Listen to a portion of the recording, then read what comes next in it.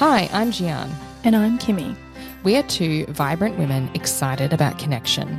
We're interested in everything from self-discovery to the breakable and unbreakable bonds that weave through our various life stages. Let's talk about identity, What about intimacy, sex, partnership, friendship, and parenting? and let's do it with our characteristic candour, compassion and curiosity. Absolutely. You are in for a treat. Giarne is super funny.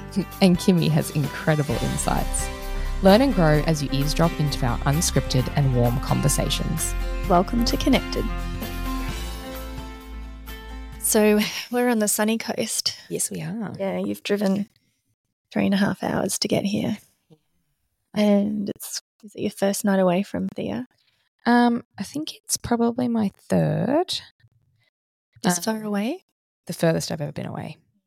And probably the longest I've ever been away too. The last time I had time away, so the first time I had a night away from her, we were both in hospital. We had norovirus and she was up on the peds ward and I was in DEM. And I think she was 11 months old and it was the first time I'd had 7 hours sleep in one go since she'd been born. Oh, gosh. And then the second time my husband organised a girls' overnight at Bagara, which is about 20 minutes, not even. Oh my God. 10 minutes? You sound like you've got the best husband ever. I do. And he's taken, ladies. Sorry. Yeah, I'd said to him earlier, I was like, I'm so burnt out and I feel like my needs aren't being met. And he was like, I'm gonna meet all the needs. So he organised with my girlfriends for a overnight in accommodation, and some of them were able to stay and then others still had little babies at home, so couldn't. But I had literally only 24 hours away, and I was still breastfeeding at the time. So I think I left at 11 and was back by 11 the next day. And I was close enough that if I wanted to, I could have popped in and just checked in. And that was a while ago now, probably more than 9 months ago. So I know you're not feeling guilty No. for having come down here to do some podcasting recording, but I am curious to hear what you are feeling. Yes. I thought I would feel guilty, but I actually don't. I really have been loving exploring definitions of words and what it actually means in order to understand should. Does that word apply here? So for me, guilt is doing something without consideration for other people. Selfishness is doing something without consideration for other people, and guilt is when we need to make amends for our behaviour. Have we done something that maybe we could do different next time? And I don't feel like the choice today to come here was selfish.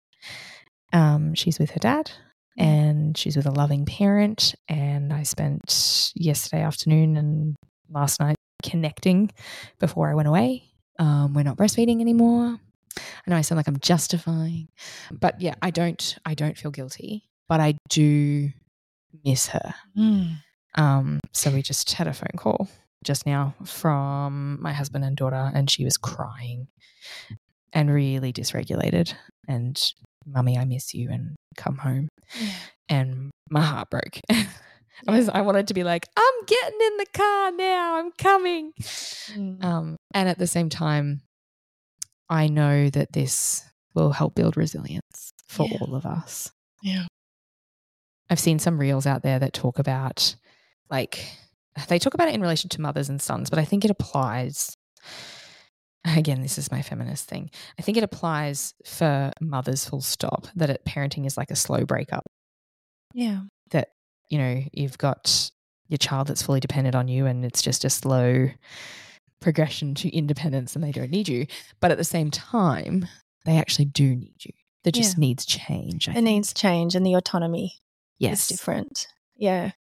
And I one of the things that is really beautiful about, essentially you've created an emotional rupture because she's used to having you there and then you're away and she misses you. And so you're experiencing that as well. And that's not a bad thing. That's a necessary thing to develop a stable attachment.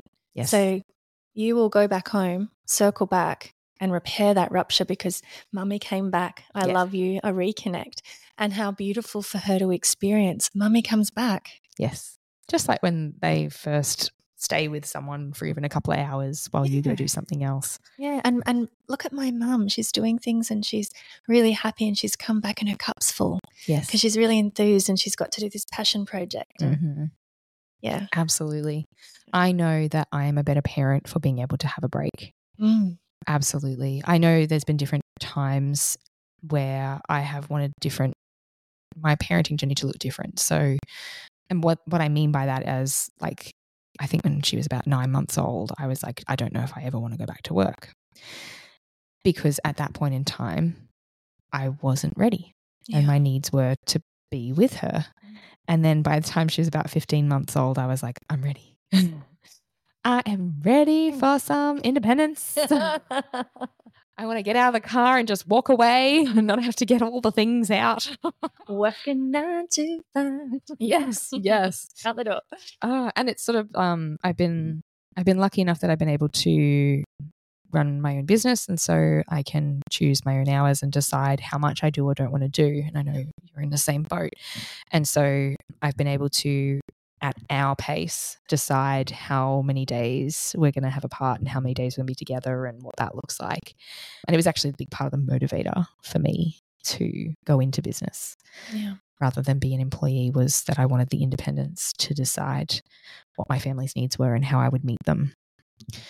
And at the same time, it can still hurt. Like, no one says that experience is not pain-free. Absolutely. It took me so long not to be almost crippled by the missing of the kids, because if you don't leave them to go away, if you haven't done that before, it feels really odd if you're an attuned mum not to be with your child. Yes. I had quite a few times where I forced myself to go away and I did not enjoy it. It took me ages before I could get to the point where it was a positive thing for everyone involved.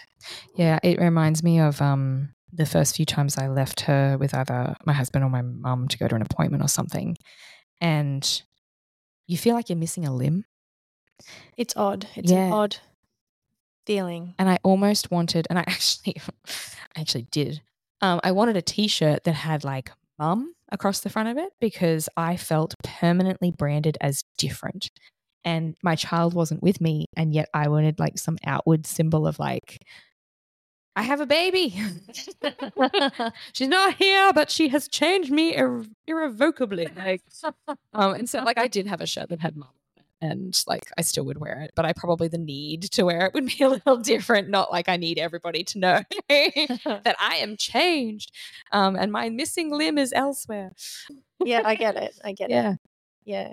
And my kids are older, and I've had still occasions where my oldest, who's 11, we're very close to one another. I've had moments just in the last few months where he's called up and he's been sobbing, begging me to come home.